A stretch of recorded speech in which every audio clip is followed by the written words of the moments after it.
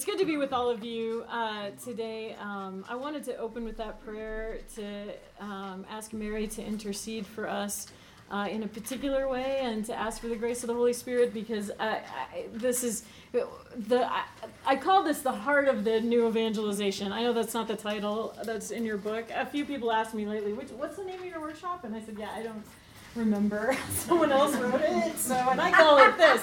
So the heart of the new evangelization, and I guess one we're missing. Anyway, the reason is because there's a lot of pieces to the new evangelization, right?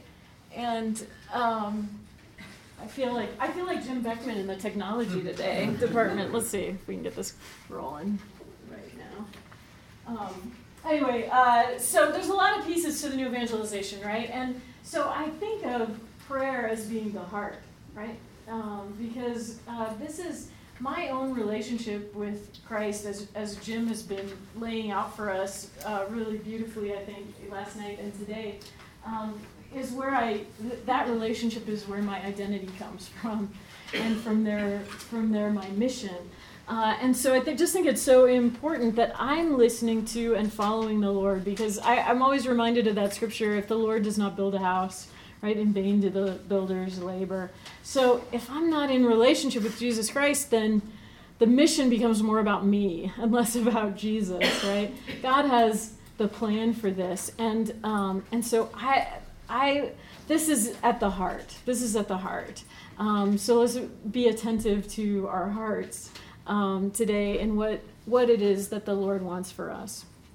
So I was thinking about this, questions that I've had in my own life over the years, and I know a lot of people who also have these kinds of questions, and you probably do too.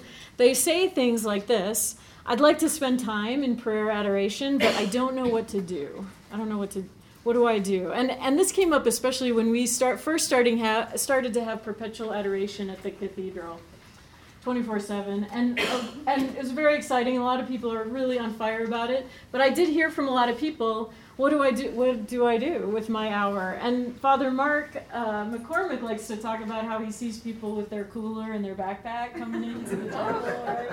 Because there's a sense of I need something, like I need a book to read, or I need a meditation guide, or I need stuff to help me because I don't know what to do. And I've been there, and I'm guessing probably everybody in this room has been there at one point or another, right? What do I do? What do I do when I go to prayer? Or they'll say this: if I wanted to spend time with Jesus in daily prayer, what would that look like?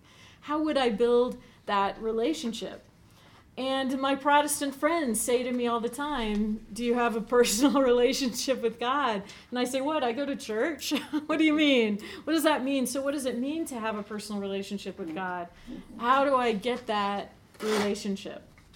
And then they say, I want to follow God's will, but I don't know what he wants. How do I hear him when I go to prayer? I'm going to prayer now, but I don't know how to hear what the Lord is saying to me. Jim's been talking today as though he easily hears what the Lord says, and I don't know what the Lord is saying to me, so how can I hear him?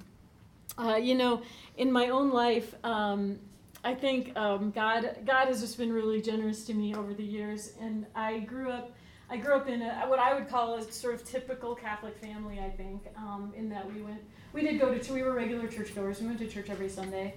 And we went to confession as a family. I mean, we didn't all go in the same time, but we went to the church together.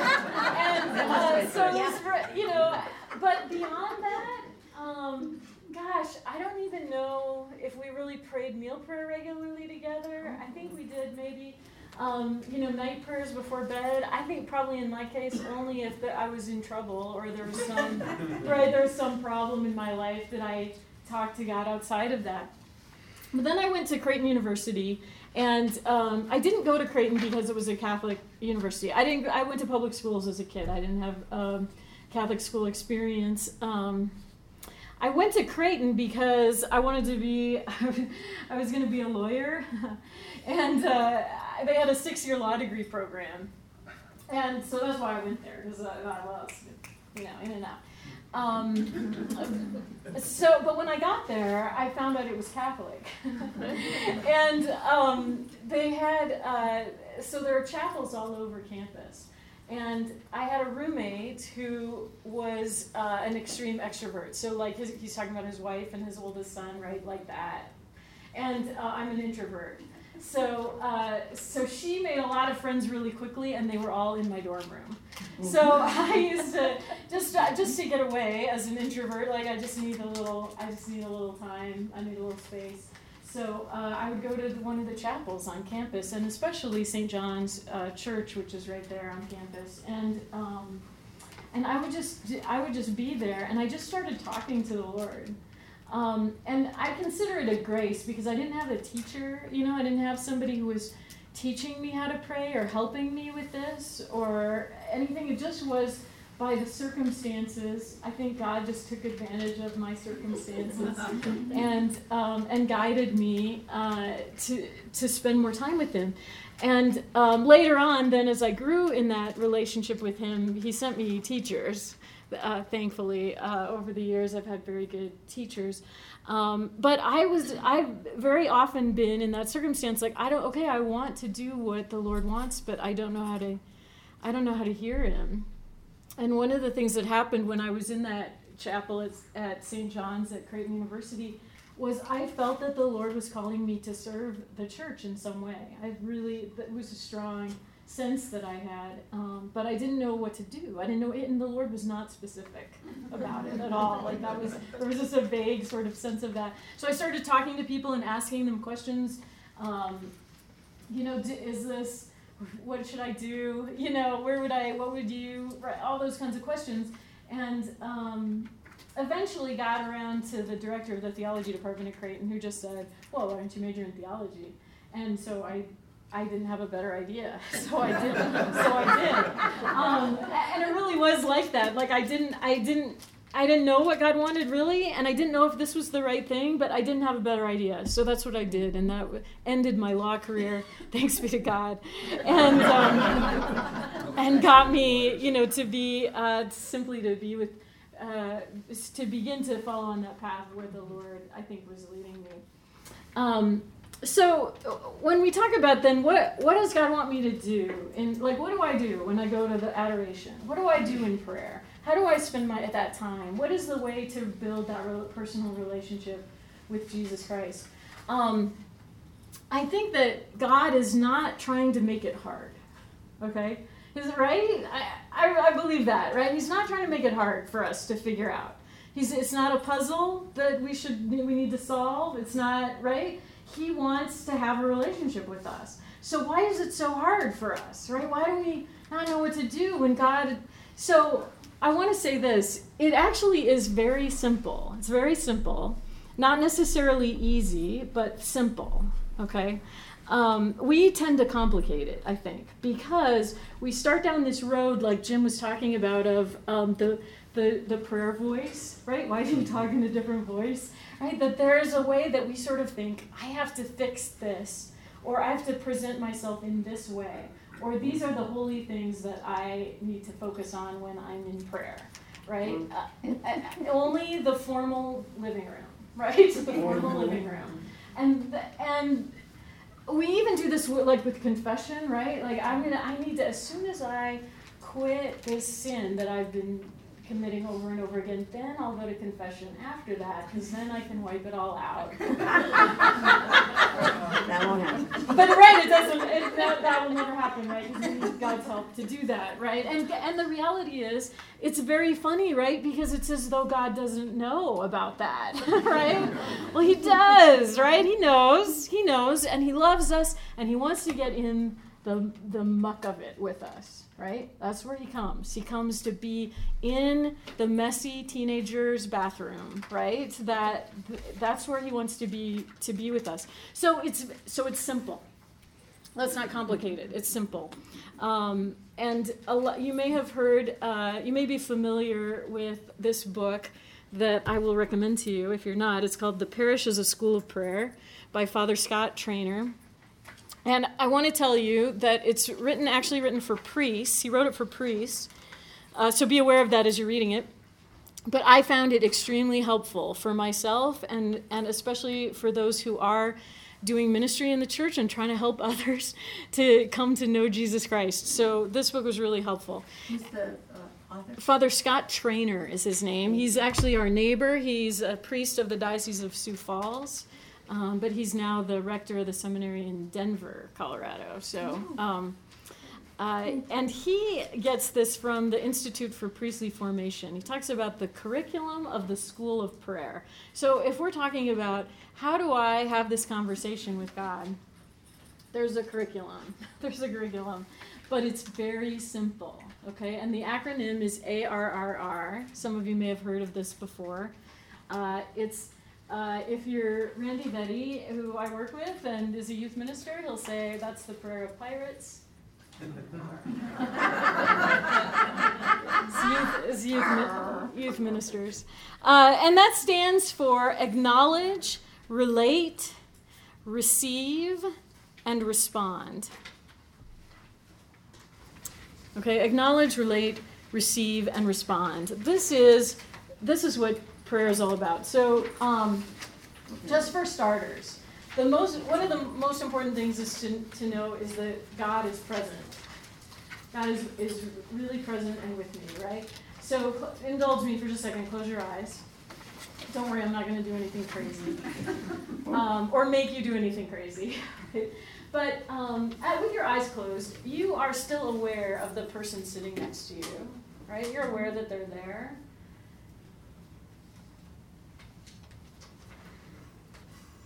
Even if, maybe you can hear them breathing, but maybe you can't, but either way. And you're aware of me up front, so you're not going to get up and do anything crazy either, because you know I'm standing up here.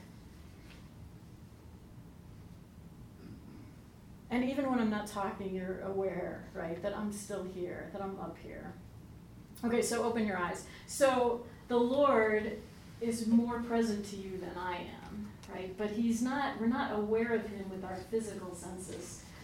Sometimes he can do that, but we're aware of him in our spiritual senses, right? So you have an awareness, and that's really the starting place. And I say it clearly because you maybe have had this, or you know other people, right, who are like this. When I was a kid, for sure, I was like this.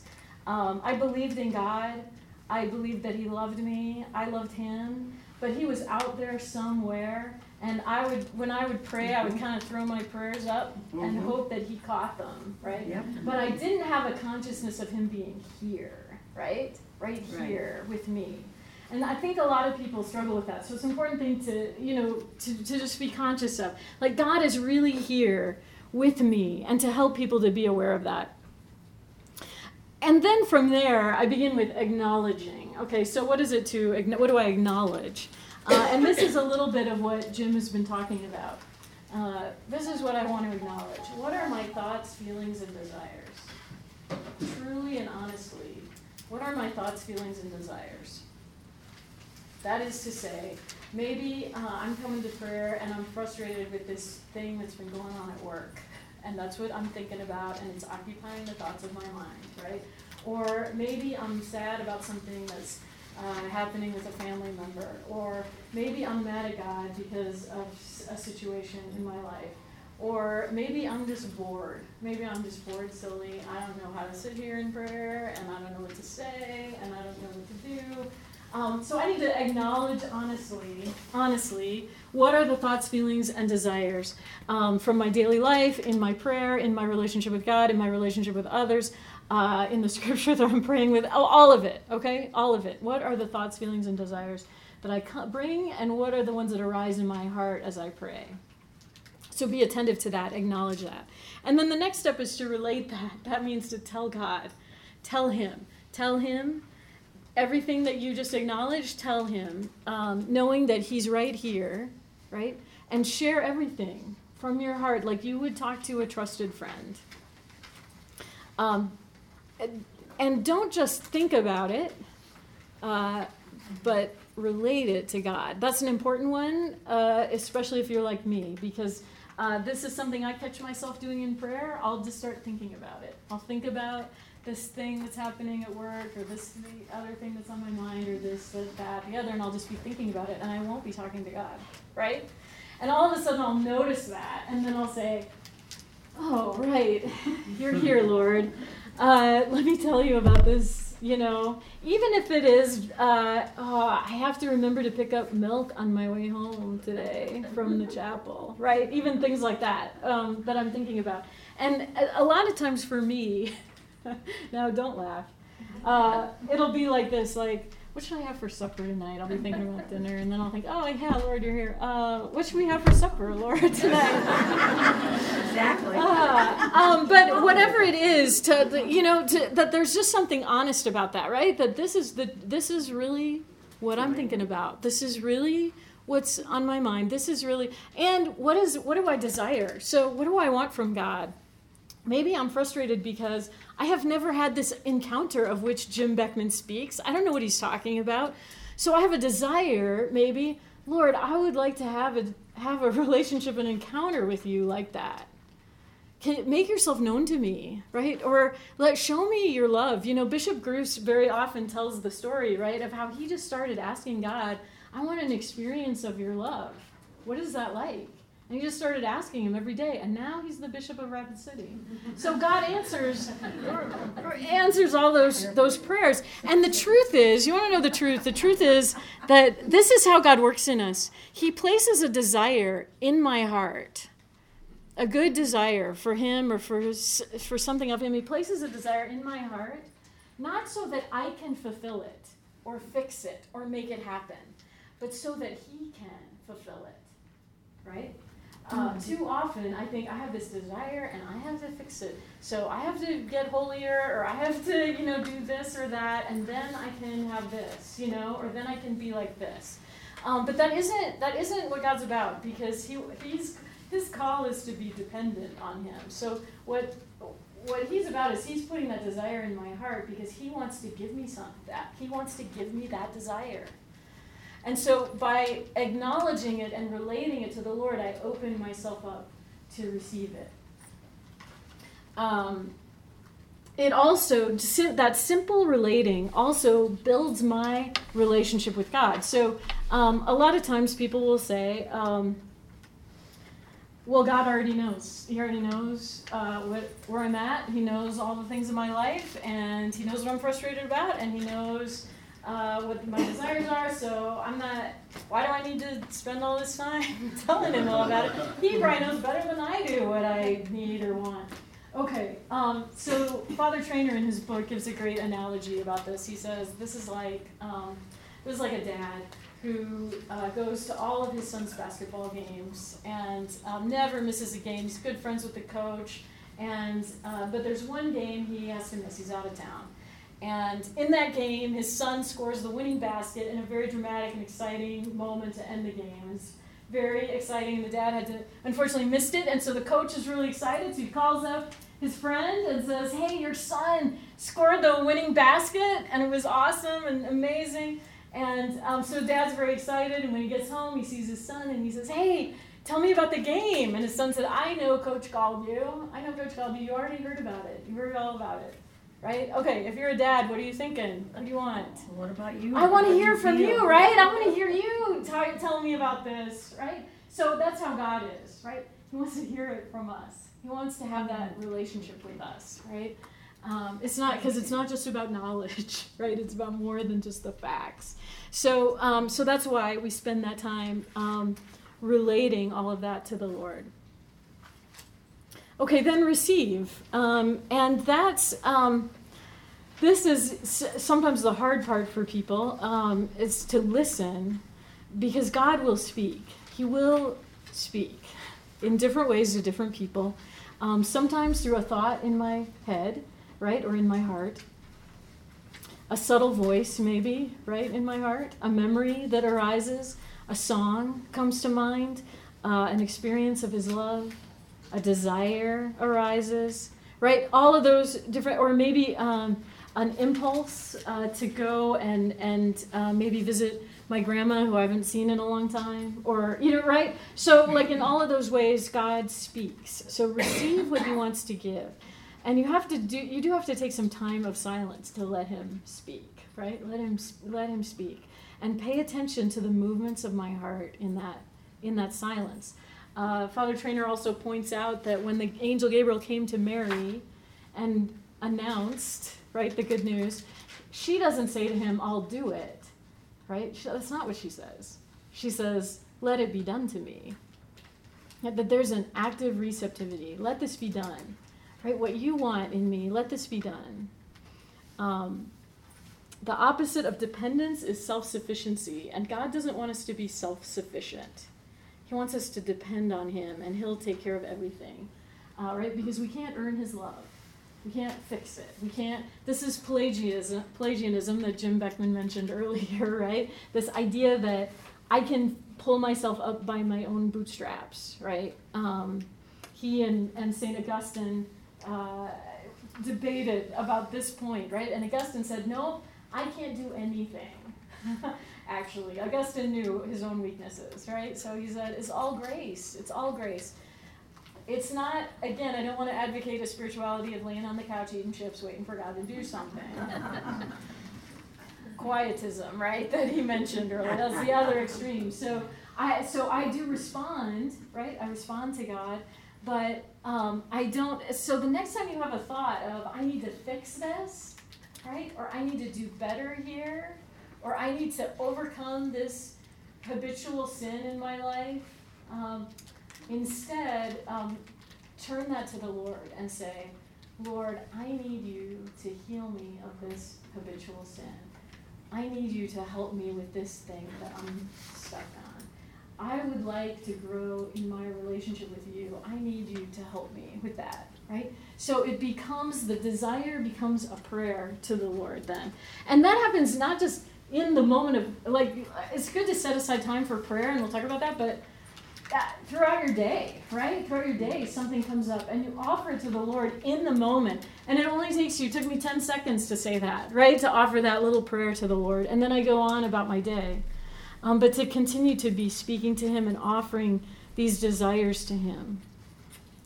So the one who lives in active receptivity of the love of God is the one who has joy. That's where joy is. I live in this active receptivity of the Lord.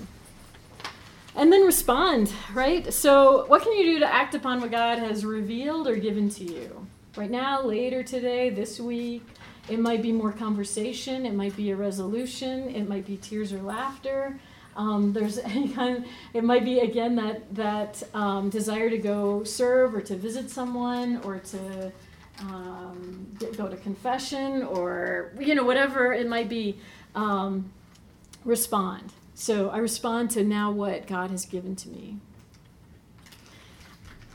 Okay, so now having said all of that, these 4 steps, so you see that, acknowledge, relate, receive, respond. I want to say that these are independent and they happen naturally in an integrated way. It's not like I'm going to spend 5 minutes acknowledging, check. Now I'm going to spend the next 5 minutes relating, check. No, it's not like that at all. And in fact, when I first learned this, sort of simple way of thinking about prayer, I thought, well, this is so simple, right? That what this is he's just teaching us how to have a conversation with someone, right? This is what you do in conversations, right? You think about what it is that I want to share with them, you tell them about that, then you hear them, what they want to say about that, and you respond. We're just having a conversation. It's just with God, who I don't have, this sensory experience of. I have a spiritual, not a physical sensory, I should say, experience of him, but I have a spiritual sensory experience of him. Does that make sense? You're with me? Good. Okay. So this is, again, this happens naturally, like you would in a conversation with a friend, and really that's how we need to start to think about it. Is that, we share some of these things with our friends, right? Like things that are on your mind, things that trouble you, or things you're happy about. But do we share them with God, who wants to hear about them, who wants to share in this with us? So we need to develop this habit then of just turning to him all the time. it's all about then dependence and abandonment to him. And I want to recommend to you a couple of books. This one's called The Way of Trust and Love by Jacques Philippe.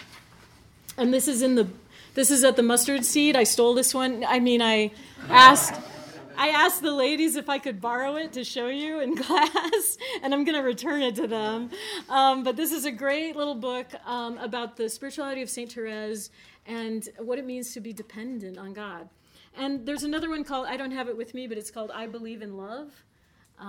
It's another book about the spirituality of Saint Therese. They can get it at the Mustard Seed also. I Believe in Love. Okay, so I want to talk about then some of the pieces that people struggle with in this, in prayer. The first one is silence, because we live in a world that is full of noise, and so to just take time for silence can be hard.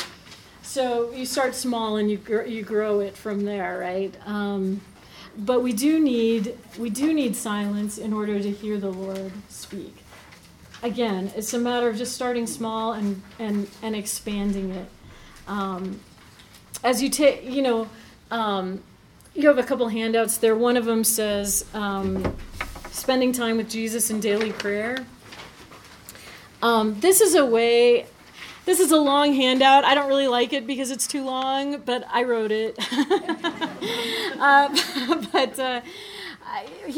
This is how to pray that acknowledge, relate, receive, respond together with meditation on Scripture. So if you were to take a passage of Scripture and meditate on it and then acknowledge, relate, receive, respond in the midst of it, this is how you might do that. The card you have, this little prayer card, is another version of that. These two are kind of similar versions. This has a little more meat on the bones. So if you're just getting started, and you want to know, like, how do I enter into an Ignatian way of meditating on Scripture, this handout will kind of walk you through that. After you do that a while, you don't need it so much, so then you just stick this one in your Bible and use it, and eventually you won't need anything because it'll just be natural. Now, having said that, that's for meditation on Scripture, but anyone without any handouts, assistance, or resources can have a conversation with God, ARRR, right? So I don't want you to think you have to have a handout, right? But that's just meant to help if you want to try, beginning to enter into meditation on Scripture. But really, the simple conversation is what we need. So silence, and then dealing with spiritual desolation. And spiritual desolation is when I don't feel God's presence.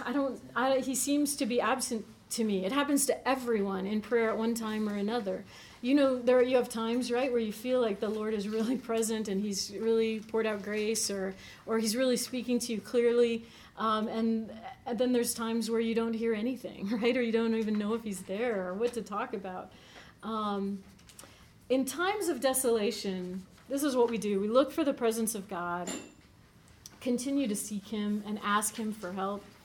And then I express my gratitude. I turn to him with gratitude. Lord, thank you for this time of prayer, and thank you for being with me, even though I don't feel you right now, because I know he is, right? I know he is with me. So thank you, Lord, for being with me. So I express my gratitude. And then I'm faithful to prayer. I don't give up because nothing seems to be happening. And I have had those moments where I thought nothing's happening, and I really got to get to this other thing I got to get done. So I think I'm just going to, right? Okay, no, because God is at work even when I'm not aware, right, of his presence there. He's still doing something in me. So continuing to be faithful to that prayer, seeking him, waiting for him. Okay, then dealing with distraction. I'll talk to you a little bit about that. Because everybody has distraction in prayer. It's a part of who we are as human beings. And so I thought Father Trainer has a great plan for dealing with distraction. This is what he says. He says, you make a plan for prayer. Maybe you're planning to pray with a particular scripture passage, to meditate on that. And then you start to notice you haven't really been attentive to that passage at all, but you're thinking about something else like, I have these phone calls I have to return, right? I forgot to return somebody's phone call. And you're thinking about that. Okay, So the first step is you just very gently return to what you had planned. You go back to the passage and just, he says, be very gentle about it, because if you don't do it gently, in frustration, you might try to hunt down the cause of the distraction, and then you've fallen into its trap. Okay, so just gently return to the plan. Then maybe after a little while, you're distracted by now something else. Maybe this time it's there's some letters I have to finish, gets mailed out, right? I got to get these letters mailed out. Okay, this distraction is in the same kind of box as the first one. That is, it's the same sort of thing. It's stuff I got to get done, right? So it's the same kind of distraction. So he said, so this time you just tell God all about the distraction. Lord, I want to be with you here, but I'm really thinking about the letters, and I'm thinking about the phone calls that I got to get done, and I'm annoyed, and I'm worried, and now I'm frustrated because I'm not paying attention to prayer. You just tell him, right? You just have this conversation with him, and then you ask him for the great, Lord, just help me to be with you here, and you gently return to the passage again, right? Then the third time it happens, he said, now it's time to scrap your plan for prayer and pray with the distraction, because he said a real distraction will never survive step 2. This is now, it's not a distraction, but it's rather something that God wants to talk to you about. So there's something here that the Lord wants to enter into with you. So on the third time, you just make that your prayer. Let's just talk about this distraction now, Lord. This is what we're going to pray about today. And you just relate it to him honestly with all the thought. You try to be attentive now to what is there something behind this? Why am I distracted? Why am I, right? And then you pray with that, with the Lord. And always asking him, Lord, what is it, in me? What do you want to show me here? He says if they're unrelated things, like if you're distracted by a series of completely unrelated things, then you just keep going back to step 1.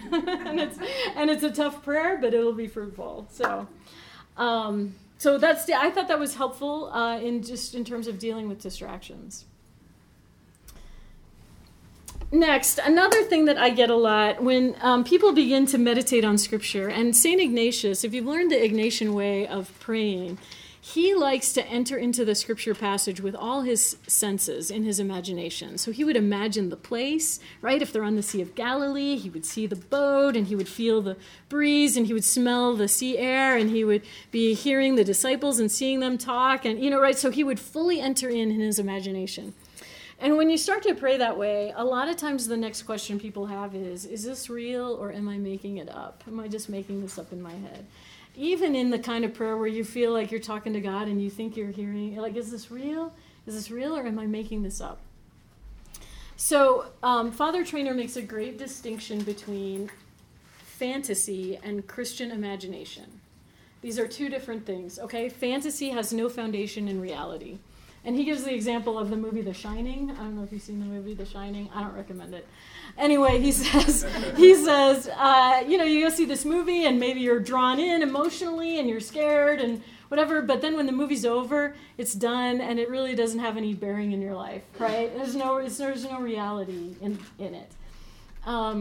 Christian imagination is different because just like we have physical senses that allow us to see, hear, taste, touch, smell, Christian imagination is like the spiritual sense that plugs us into spiritual realities, right? You believe that God is real and here with us, and that the angels are real, that there's spiritual realities that we don't have physical contact with, but God does make contact with us through our spiritual senses, right? And the Christian imagination is one way of that.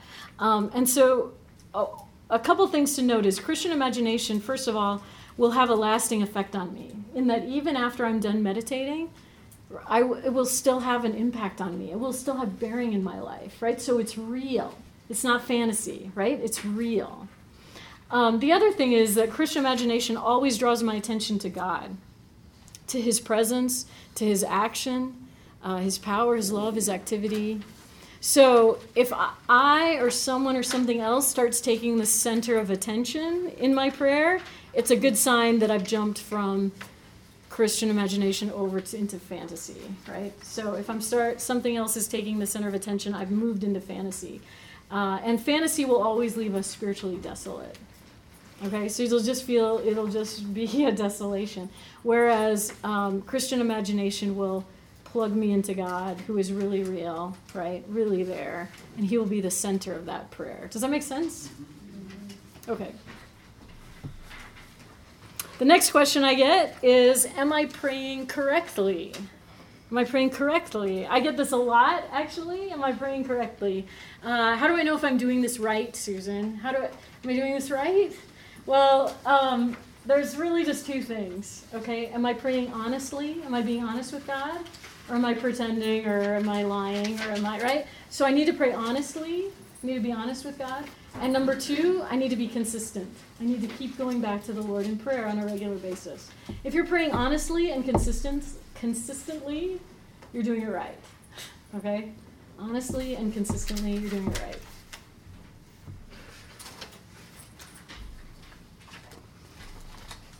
Okay. He also talks about classrooms of the school of prayer, and that there's places where this can happen and where we can help others to learn how to pray. And so I just want to briefly talk about a couple of these. First of all, the Mass. The acknowledge, relate, receive, respond comprises the whole Mass. That's what we do in liturgy, right? That's what we do. We acknowledge, we relate, we receive, and we respond. That's what's happening. And so to be aware and be present to God, who is truly present to us in the Mass, is a great way, right, to connect with him in a sacramental way. And likewise in confession. And so as I prepare to go to confession, to tell God in my prayer as I'm preparing to go to the sacrament, the frustrations about my habitual sins, maybe, or to identify the thoughts, feelings, and desires that accompany temptation, right? When I'm tempted to do this, what is it that I'm thinking and feeling? And honestly relate them to God, and then that will help me to make a better confession and to receive, too, what the Lord is trying to say there. There's also, I'm just going to skip over these really quickly, but committee meetings. I know, you never thought there could be anything salvific about a committee meeting. But at least I didn't. But one of the things you can do, like if you're running a meeting, for example, if you're the one responsible, to just begin a little bit with a scripture and sort of a guided ARRR, to let people in their own heart and mind to relate those things to the Lord and to help them to learn how to do that. Because a lot of people, again, it's a great place to teach. Same with parish religious formation. You can lead people in a guided meditation. You can use this handout, Spending Time with Jesus in Daily Prayer, to guide people in meditation and to begin to teach them, how do I pray with Scripture? How do I acknowledge, relate, receive, respond?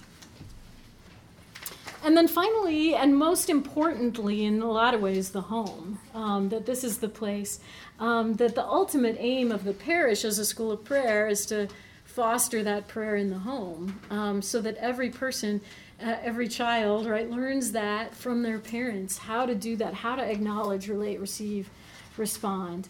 And so I have the other handout that you have there is called, it says a spousal prayer at the top. And I want to talk about that a little bit, praying in the family. And this is just a great, I thought this was a great source. I want to say this. I'm a consecrated virgin. I don't have a human spouse at home, and I know there's many of you here who are single or widowed or don't have a human spouse. Well, for us, this prayer, we pray this way directly with the Lord, and because I have that freedom, I have more time to spend with him. But spouses, married couples, are called to bring each other closer to God, right? That's part of their vocational call.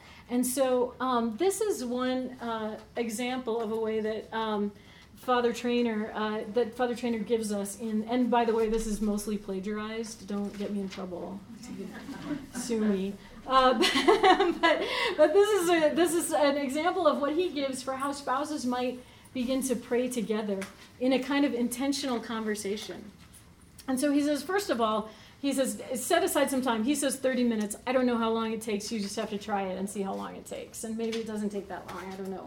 But he said there's some ground rules. And the first ground rule is this is not a time to, quote, work on the relationship. Okay? This is number one ground rule. Number two, this is not a time to arrange carpools or household duties or details, right?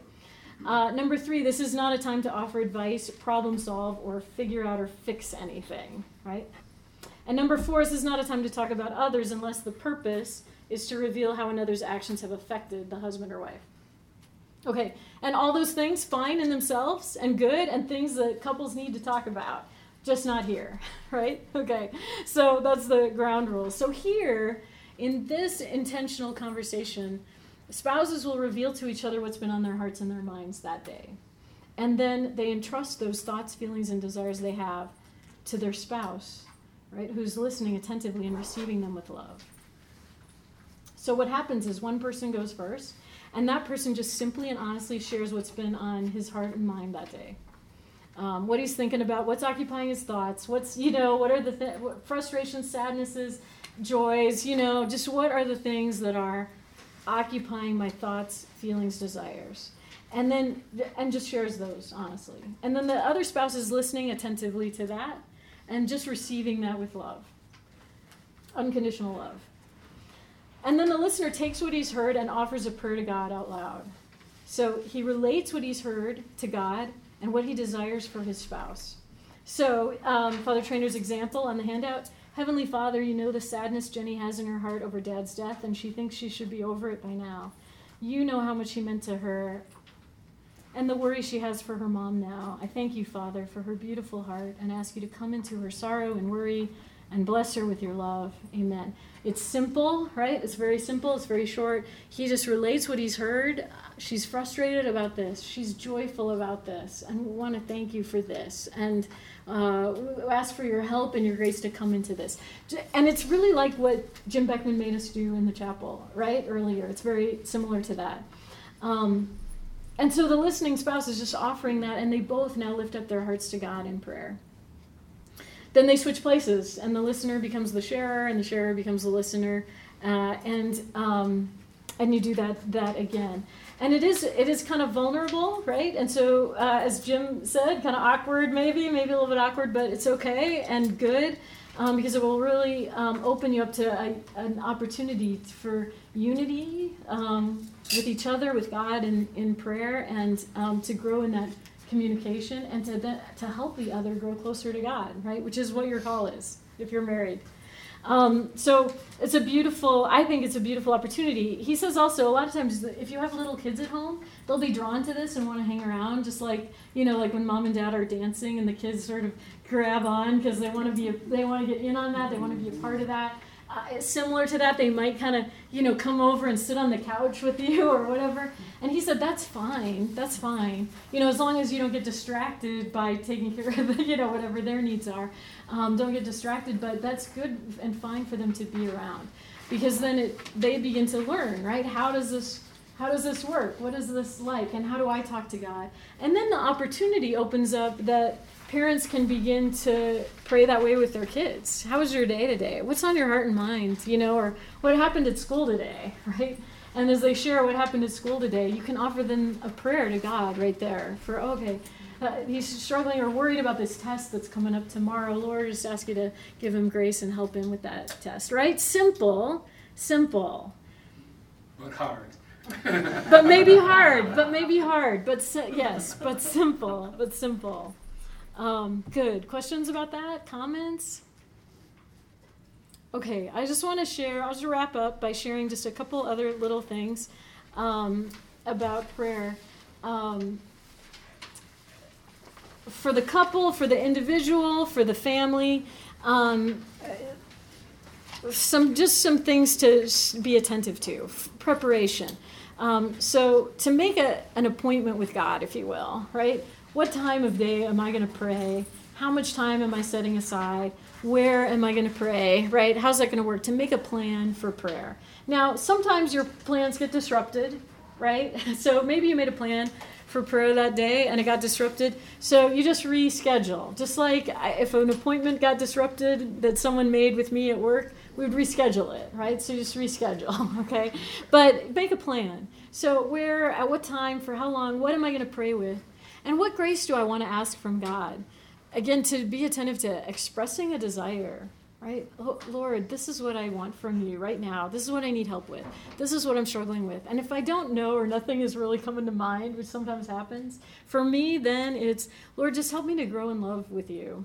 Just give me a greater desire in my heart for you, right? Simple. But you, as you go, on different days, you have different needs and different desires and things that you're seeking from the Lord. Ask Him for that, right?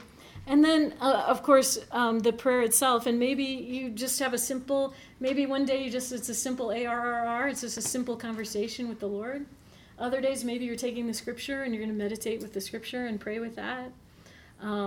Whatever it is that you're going to do. Then afterwards, to review to a certain extent, and by review, especially to journal. I would encourage people to journal their prayer. What was I thinking, feeling, desiring? And what did I receive from God? Not that you have to record everything down about your prayer, but to jot down something, a movement of God that happened in prayer, something that stood out, something that struck me. Or, or even, and some days, this is what my journal says, I was just really bored today. That's what my journal says. So just, and like in a real and honest way, but I usually write something down. Now, the reason is, and I'll just be honest with you, I hate to journal. But I do it because I have a spiritual director who has ordained that I should journal. So I do it out of obedience. And it's been really good for me to journal, because what happens is I can look back and see what God has been doing, right, over time. Because as I flip back, then I begin to identify the movement of God in my heart. I knew a lady once, we had a small prayer group, and she said, she came to prayer group once and she said, I'm trying to discern this one thing and I don't know what God is trying to say to me. And so I said, well, would you be comfortable sharing what you wrote in your journal? And she said, yeah, sure. So I said, okay, read today's. And she read it. And I said, okay, now read yesterday's. And she read it. And I said, read the day before. And she read it. And we went back about a week. She read about a week's worth of journal entries. And by the end, we all knew what God was saying to her. It was very clear. And I said, so does that answer your question? And she said, yep, I know now. So there is something helpful about journaling, that I can see over time the movement of God that I didn't see in an immediate moment, right? So I found that really, really helpful. Okay, I think I have to wrap up. So, question. Yeah. Some of you probably read the Magnificat, and I do that every morning, and it's one of those check-off things. I check it off. I did it in the morning, and I checked it off before night. Right. And there's very valuable, but how, I'm sure you do the Liturgy of the Hours. Right. Right. Sometimes they're not that meaningful. Yeah, right. And it's true that, and it's easy to fall into that, right? Like, I'm just going to get it done. So we have to remember that the point of prayer is not to get to the end. It sounds silly to me always when I say it out loud, right? But I do this all the time. Like, right, I have to get this done. I have to pray this prayer and I have to get it done. Okay, the point is not to get done. The point is to be with the Lord there. So to make that, like for me, the Liturgy of the Hours, to really acknowledge, relate, receive, and respond as I'm praying the Psalms, right? And to be aware of, for example, one of the things, the beauty of the Psalms is I'm praying with all the people around the world, and I'm praying for and with them and on behalf of them, people who are in different circumstances than me, right? So some Psalms really resonate, like this is where I am, and other Psalms are like this is not where I am right now at all. But I know somebody in the universal church is here, and so I pray with them and for them and on behalf of them, right, in this psalm. And so I acknowledge and I relate that to God in that psalm. Does that make sense? Yes. Yeah. But you do have to be intentional about it and attentive to it, right? Yeah. Good. It's all ultimately, if I can just end by saying, it's all about really uniting with the heart of Christ.